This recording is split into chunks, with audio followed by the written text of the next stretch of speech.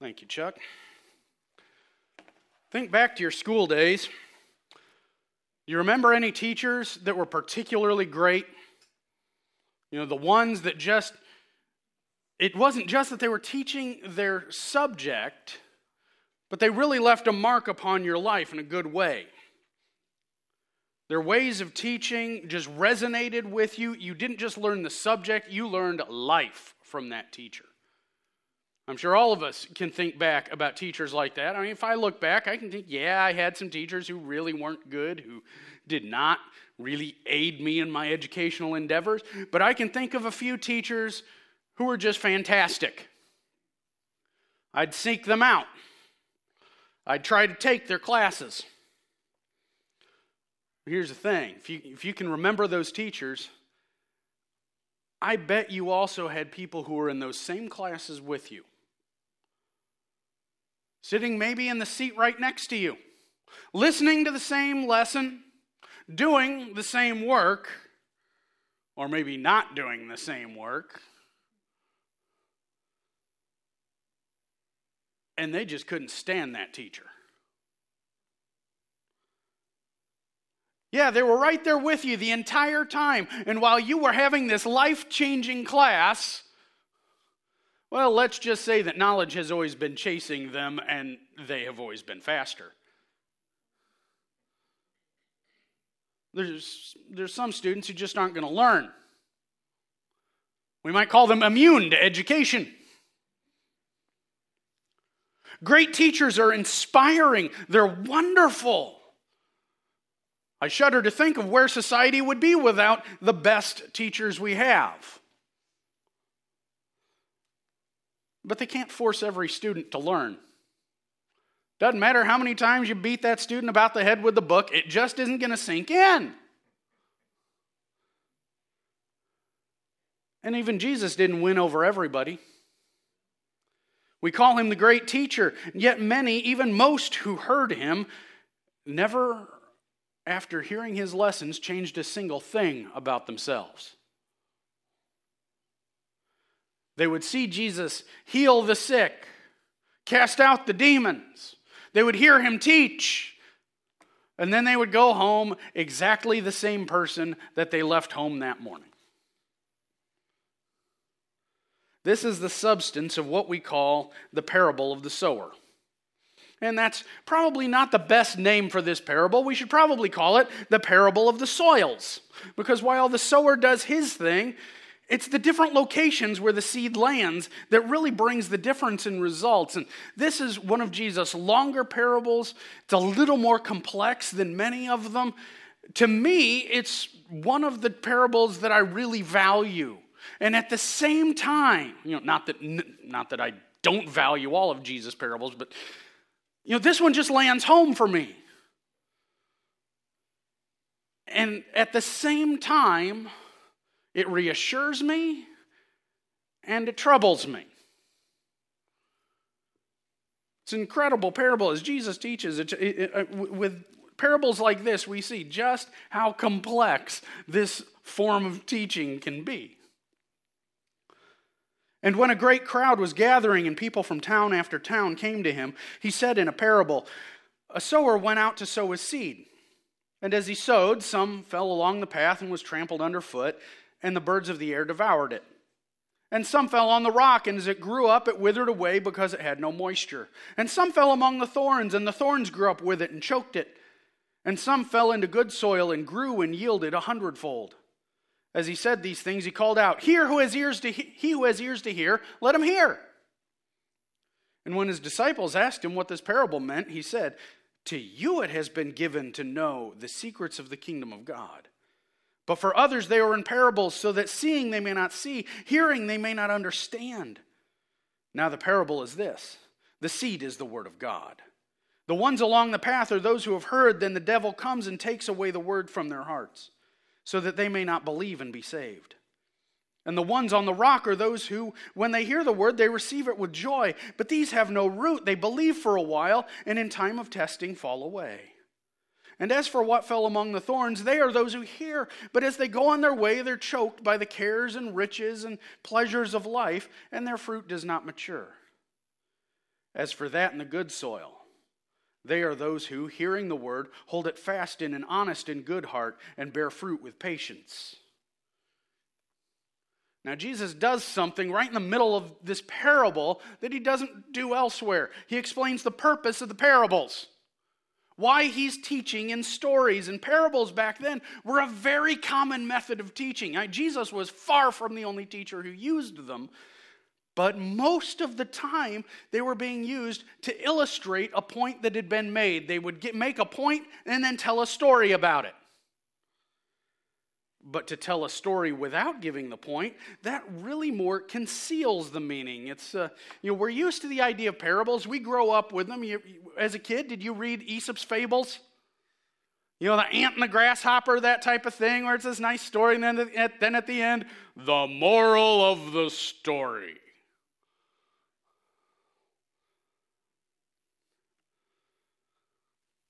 But here Jesus doesn't quite do that. He would tell the parable to the people, and sometimes he would, later on with his disciples, explain what it meant. Because when he did this, it would mean that only the more interested and motivated learners would discover the truth.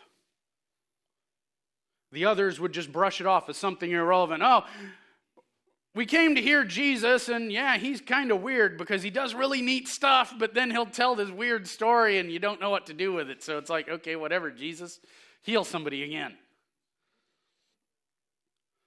Now, God, down through the ages, has made a practice of hiding his truth just a bit.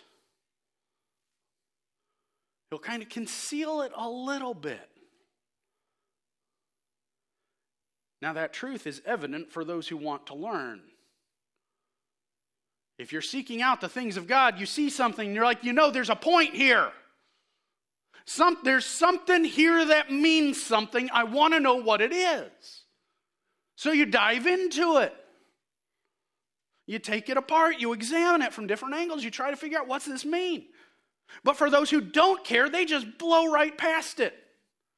And that's why Jesus references Isaiah here when he says, those who see won't see. Those who hear won't understand. That's a reference to when Isaiah was commissioned as a prophet. I kind of feel for Isaiah because when God was commissioning him, says, I'm going to send you to talk to my people Israel. You're going to bring my message to them. And they're going to see and they're going to not understand a word of it. It's going to be right there in front of their faces, and it's not going to click. You're going to tell them, and it's going to go in one ear and right out the other. Well, thanks, God. That's sure what I want to do with my career. I'm going to preach to people. Really? You're going to do great things for the kingdom? Nope, they ain't going to listen. I just kind of wonder if some days Isaiah just wished he'd have driven a chariot. I don't know.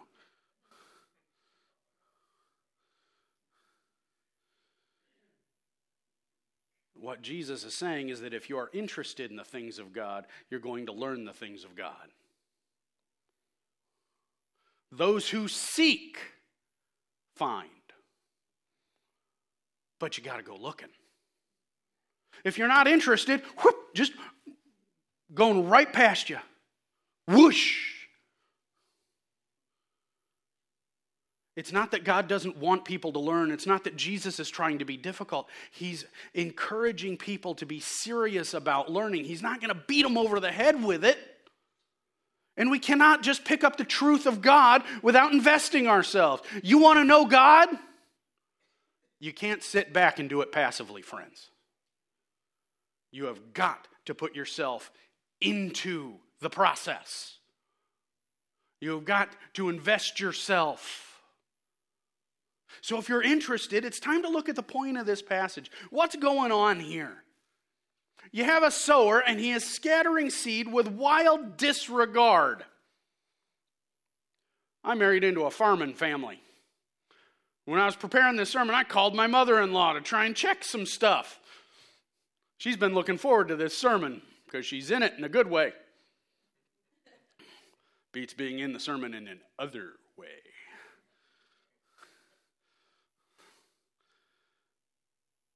But I tell you, when a farmer is planting, they're careful about where that seed goes. Because when a farmer buys seed, they're not just buying a bag of seed, they're paying per seed. You buy corn seed, you're paying per kernel. Not like it's finger-licking good kernel, I mean the little kernel of corn. And if you're doing that, you're going to make sure where each one of those goes is where you want it to go. This is money. And here you have this sower, and back then they weren't quite as careful. They just take it and go casting it out. And Jesus explains the seed is the Word of God. Nice thing about the Word of God, you will not exhaust it. There's always more. So the sower can be a little reckless. He can scatter it out in some places where he knows it's not likely to do much. He's just spreading it wherever. And it lands in 4 places. 3 of them are no good at all. The path, the rock, and along weeds and thorns. Crop failure number 1 happens along the path. Remember, this is the days before nice concrete walkways.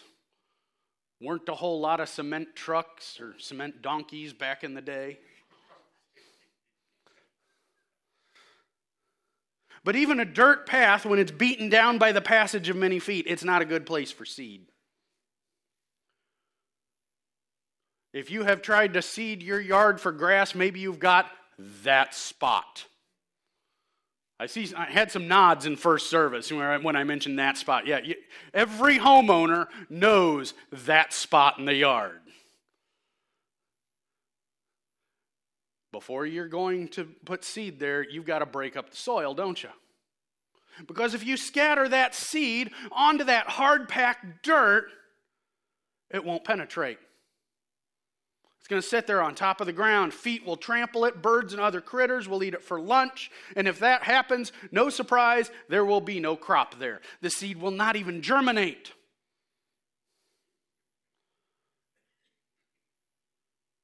Sometimes, friends, the message of Christ finds no purchase whatsoever.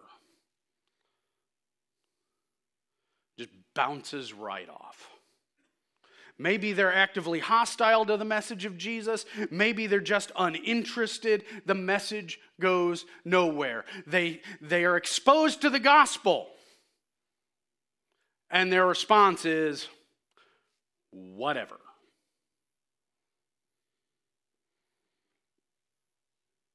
They hear it, and Jesus describes it as the devil taking it away. There's an outsider actively working against it. Now, here's something where we kind of need to recalibrate our thoughts. We get this idea that Satan is comical, wearing the red suit with the pointy tail and the horns. Folks, that ain't Satan. That's a joke. Satan is far more dangerous, far more evil than we can imagine. And Jesus describes him also as the father of lies. And sometimes we will get a very false idea about Satan because Satan understands exactly what his position is. He rebelled against the Most High. He fell from heaven. He knows exactly who Jesus is. He knows exactly what his destiny is. Satan knows he's going to hell. And he knows he will not be a ruler there. See, one of the lies he'll tell, and sometimes you'll hear people say, I'd rather rule with Satan in hell. Folks, you go down to Potosi, to the maximum security prison there, and you say, I want to visit the worst inmates. Well, they probably won't let you in, but even if you would, they're not running the show. That place exists to punish them. Hell is not Satan's kingdom. Hell is Satan's destiny and punishment. He will not be the warden. He will be an inmate. He will not run the place. It is there he will suffer. And he wants us to have a wrong idea because we'll think it's not going to be that bad. And we will let him just pluck that gospel truth right away from us. You see, Satan wants to do that. Because he's lost. I don't just mean lost and away from God. I mean he lost the fight. It's already decided. The end of the world, that's not a battle, that's a beat down. Armageddon is not going to be the fight to end all fights. It is going to be where God curb stomps evil once and for all. Satan knows he's lost. And so now he is engaging in scorched earth tactics. His goal is to make as many people as he can go to hell with him. To join him in that fall. Join him in that rebellion. Join him in that damnation. And the way he does that is by trying to keep people away from Jesus. So if he can yank that seed away from people, well, he is still lost forever. But he's managed to insult God just a little bit by having one of these humans he created suffer with him. That's what he's doing. That's why Jesus refers to him in this way. And the end result here is nothing. Just like if a farmer put a lot of seed out on the road. My in-laws farm. Now, if you're ever out in farm country, if you know farm country, you've got the little farm roads. You've got the bigger highways from town to town. And then you have kind of what we might call in the city arterial roads, the bigger roads that run between towns. It's not a highway, but it's not a farm road. My in-laws live on one of those. It's a weird street. They call it the Bear Creek. I don't think there have been bears there in living memory, and I'm not even sure where the creek is. But they call it the Bear Creek for some. I think every farming community has to have a road called the Bear Creek. It's a law, I guess. But there's a lot of truck traffic outside of their house, and if my father-in-law would spread his seed out there on the road, it's going to get crushed by the passing traffic. Sad, but it's exactly what we would expect. And that's what happens with this seed there on the path. But then we come to the rocky soil, which also is a crop failure. Now, you get rocky soil, seed might well germinate there. It's a little bit protected. It might find just enough nutrients to start growing. But that poor soil can't really support the plant. There's not enough nutrients, not enough room for roots. You need to have a good root system, right? The plant needs to get those nutrients. It does that by spreading out the root. And man, at my house, I live up on the river bluff. I've got about that much topsoil. There's some places in my backyard where it is bare rock. My grass looks fantastic at the end of April, the beginning of May. And then June comes and the temperature goes up and it quits raining. And my grass says, "See you in October, buddy." What was lush and green becomes yellow and dormant. Why? It's rocky soil. Pretty miserable place to grow stuff. In order to give Lindsay room for a garden, I had to have somebody put in a retaining wall about 2 feet up and fill it with dirt, because that's the only way we're going to have a place for anything to grow. If you've got really rocky soil, something may start growing. But the moment things get even the slightest bit tough, the sun comes out, the rain gets, stops and it gets a little dry, the plant withers, it dies. And there's no crop here either. It looked good at first, it looked promising at first, and it went exactly nowhere. Jesus describes this as those who are going to fall away in a time of testing. Friends, we are going to be tested. Satan will apply pressure, life will get rough, God will discipline us, all those things will happen. The one thing I can guarantee you, following Jesus is not a life of roses and beauty. It's going to be difficult at times. Sometimes it will even be absolutely excruciating. You will wish that you could do anything but follow Jesus. But you keep coming back to what Peter said to Jesus. Jesus said to him, "So, you guys leaving too?" And Peter says, "Where else are we going to go? You're the one with the words of life." Do I want to keep following Jesus? Not really. But who else has the words of life? Where am I going to go? There's nothing else. It's this or nothing. So as bad as this is, I'm going to keep going. These folks, they hit that point and they stop. There's a reason, friends, we are continually told in the New Testament time and time again to persevere. Because if we don't, we're the rocky soil. These folks can't handle it. It starts out good. There's no follow through. That initial belief, it's not backed by any perseverance. They fall away. They just don't last long at all. And this type can be really discouraging. You think you've got somebody saved, and then all of a sudden they bail on you. They start coming to church with you. They're enthusiastic. They accept Christ. They're baptized. And for a few months, they're right there with you. And then all of a sudden, they haven't been in church for a month, and you call them, oh yeah, I need to get back there. You don't see them. A few weeks later, you call them again, they let you go to voicemail. You text them, they don't respond. 6 months later, you realize they've unfriended you on Facebook. This type's just discouraging because you think you got some. You think, hey, we have got somebody in the kingdom. They're growing. They're becoming more like Christ. And then all of a sudden, poof. No crop here either. In the third area, we come to the thorns and the weeds. Here the seed lands and there's other plants growing there. The soil supports growth, but the competition will doom the growing crops. Yeah, it's not bad soil. Something's growing there. So the seed takes, it germinates, it comes up. But it ain't the only thing there. Now you see, farmers really don't like to have a lot of different plants in the same field.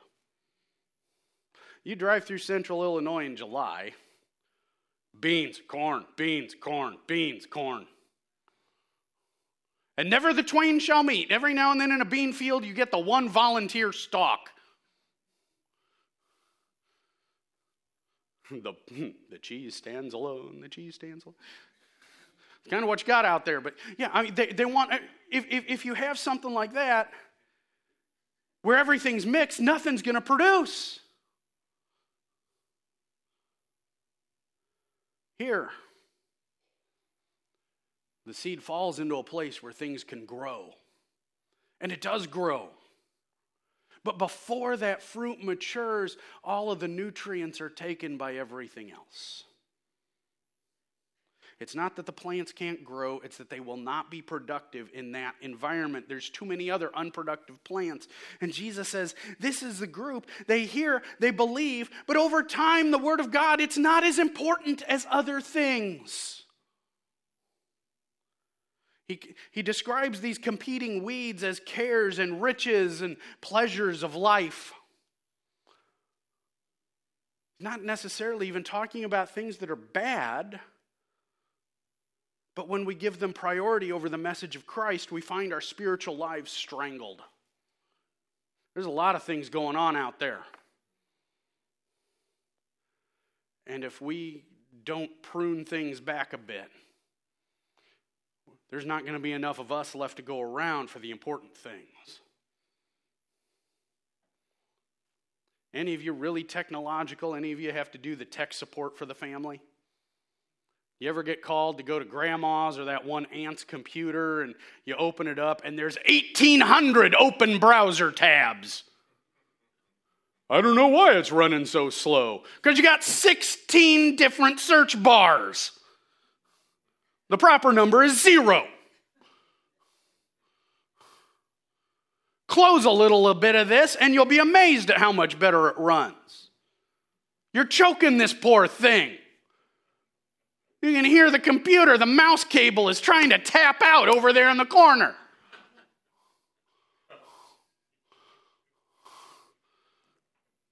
The fan's screaming uncle.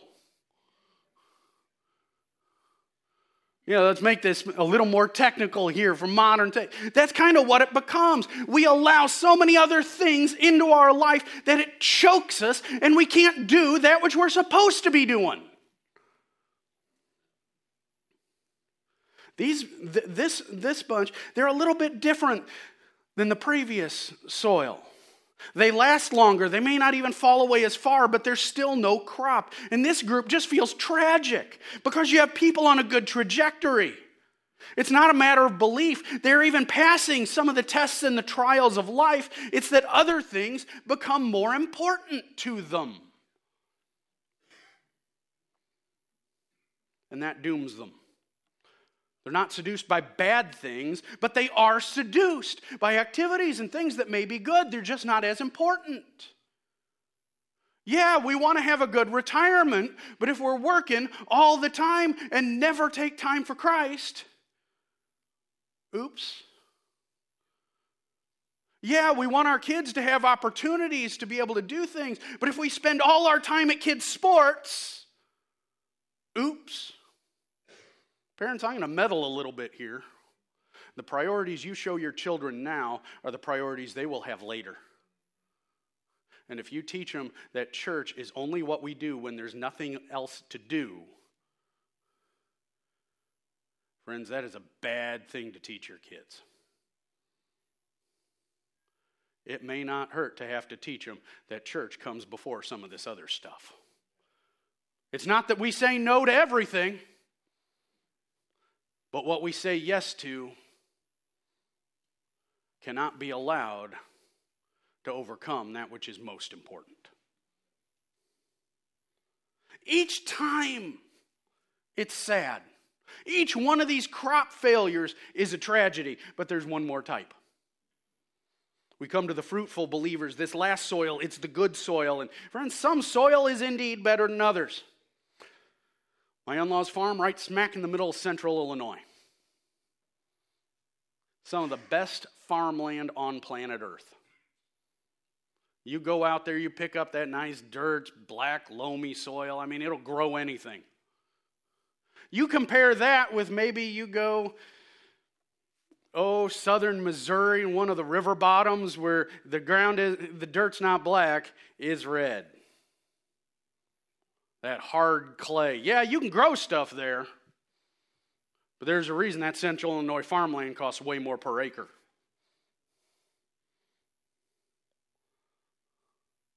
Some soil is better than others, and this soil just produces, he describes, 100-fold increase. Now, when I talked to my mother-in-law, I was trying to figure out, what kind of increase do they usually get?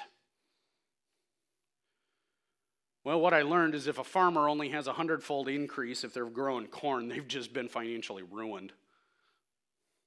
Because with modern farming, it takes about a third of a bushel to plant an acre. Now, like I said, they buy seed per kernel, and they plant it by the kernel of corn. And that doesn't necessarily translate directly to a given volume. But if you use rules of thumb, I had to look this stuff up. It takes about a third of a bushel to plant an acre. Central Illinois farmland will yield in corn at least 200 bushels an acre. That's pretty good. About a 700-fold increase. Friends, the better the soil, the better the increase. And this happens, Jesus says, when we believe and we obey, we keep on. We're honestly trying to follow Jesus. We may not be perfect, but we're trying. And we bear fruit. Good fruit. God gets his increase out of us. You might think, I don't see how God can get something out of me. Folks, you let God worry about that. He's the farmer. You don't ask the dirt about it. That's why we ought to call this the parable of the soils, not the parable of the sower. Yeah, we might sow in that we'll scatter the seed of the word, but eventually this comes down to us being the dirt. So what was church like? Well, preacher called us dirt.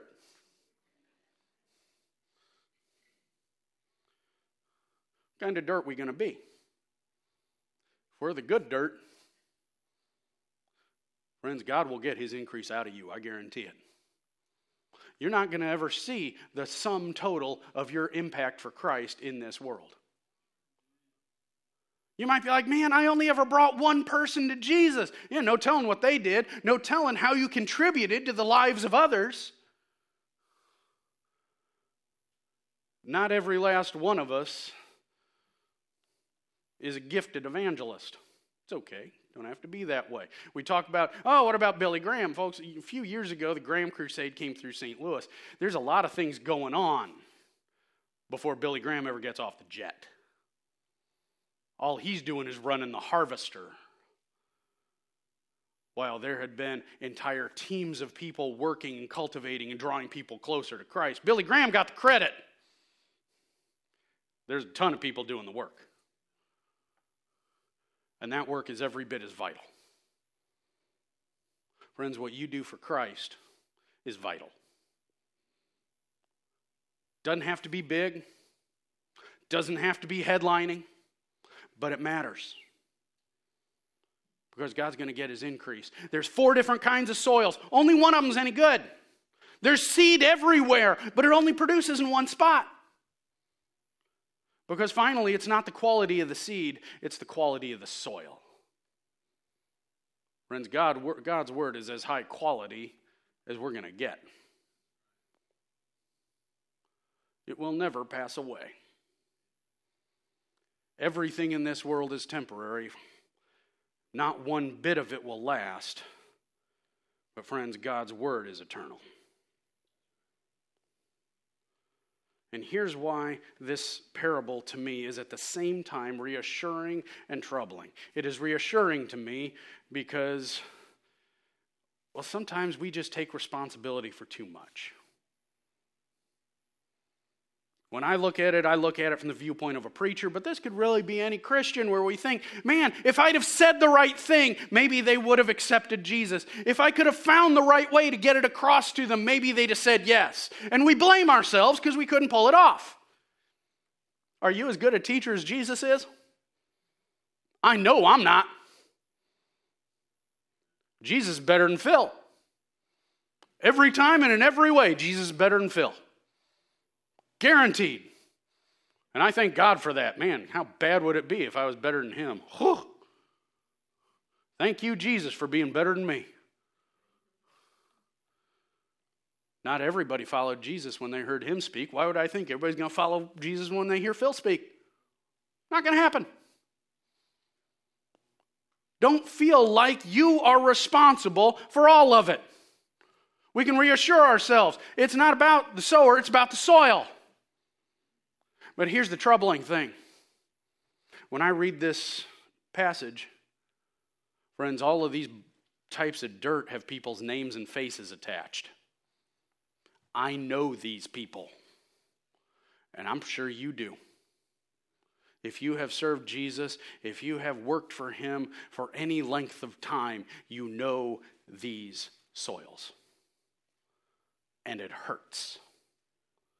Because you've seen people who have come to Jesus and fallen away quickly. You know people who have served Jesus but just finally couldn't prioritize him. Man, I got names and people coming through my head right now with this. Unfortunately, not everybody will believe. Not all of those who believe will stick with it. But interestingly, we get to pick what kind of soil we're going to be. Yeah, each and every one of us here today, we're a bucket of dirt. And you decide how good a dirt you're going to be. Because when Jesus explains these 4 soils, each time it comes down to choices made by the person.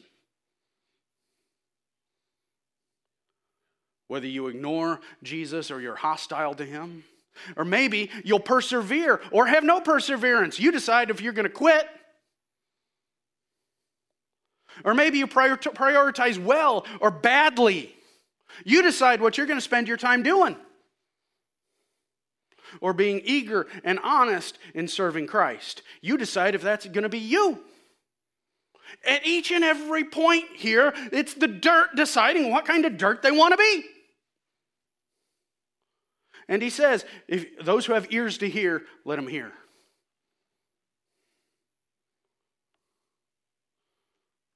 He says that a lot. Friends, if we're going to pay attention, if we're going to understand the things of God, we got to have ears to hear. Not just have ears on us. Some of us kind of got ears like corn. You know why you can't say any secrets out in a farm? The corn has too many ears. But you know what? Corn ain't listening. We call them ears, but they don't hear. How many of us have ears like corn? We're listening, but it's just bouncing right off. It's not going anywhere with us.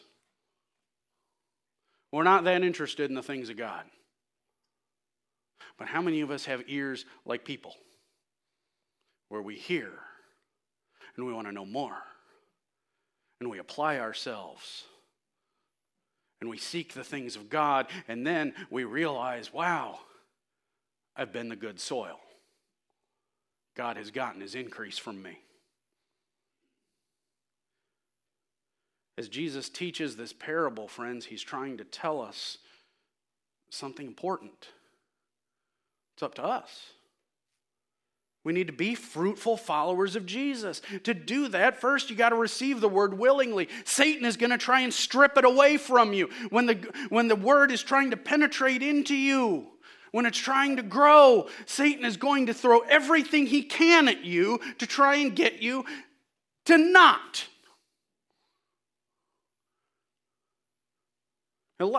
Maybe have some folks laugh at you. Oh, you're listening to that Jesus stuff. Ha ha ha ha. Don't let him. Fight him on this one. He can't win if you fight him. And then you stick with it. That word, the seed of God, it germinates in you. And you got to keep going. Things are going to go wrong in life. You got to endure. Maybe you're going to see somebody that you know, a fellow Christian, they're going to do something boneheaded and hurt you. I'm sorry. None of us are perfect. But you got to remember, you're following Jesus, not following that person. You got to keep on keeping on. You're going to be tested. The way you fail the test is to quit. If you keep on, you passed. Stick with it. And then you got to prioritize well as life goes on. Other things are going to come up, and they're not always necessarily bad things. But you have to say, Jesus matters most of all. If Jesus is second, third, fifth in your life, those thorns and weeds are growing up. There's a lot of good things out there. None of those things are eternal. It's okay to do them. Keep a perspective. Keep them in their place. Yes, I'm trying to save for retirement, so I'm going to work a little more, but I'm going to make sure I still have time to read my Bible and to pray. I'm going to make sure I have time to gather with the saints at church. I'm going to make sure I still can serve. I'm going to draw a line and say this far, this activity may come and no further because this is more important. And when we tend to nurture the word in our lives, then we find a harvest. Not just a harvest of righteousness. Friends, it's a harvest of eternal life. Farmers are happy in October. Combines are running. The harvest is coming in. They're trucking it over to the silo, putting it in the grain bin, selling it. Oh, they like the fall. Friends, God's going to have his harvest out of us. The day is coming. Don't worry if you're thinking, man, I don't know how God can have a harvest out of me. Hey, if you stick with him, he will. You don't worry about that. You let him worry about that. We're just the dirt. Farmer doesn't worry. Dirt doesn't have to worry. Farmer takes care of it. What kind of dirt are you going to be? Stand with me. Let's pray. Father, we are grateful to you for, Lord, you are so very capable. Lord, we pray that we would be the good soil. They would be eager. We would seek. We would make sure that we stick with you. And Father, we know that you will have your harvest from us. We are grateful that this is the case. We praise you. We know that one day we will be there with you. Father, until that day, keep us. Help us to serve you, to be that good soil. We pray in Jesus' name. Amen.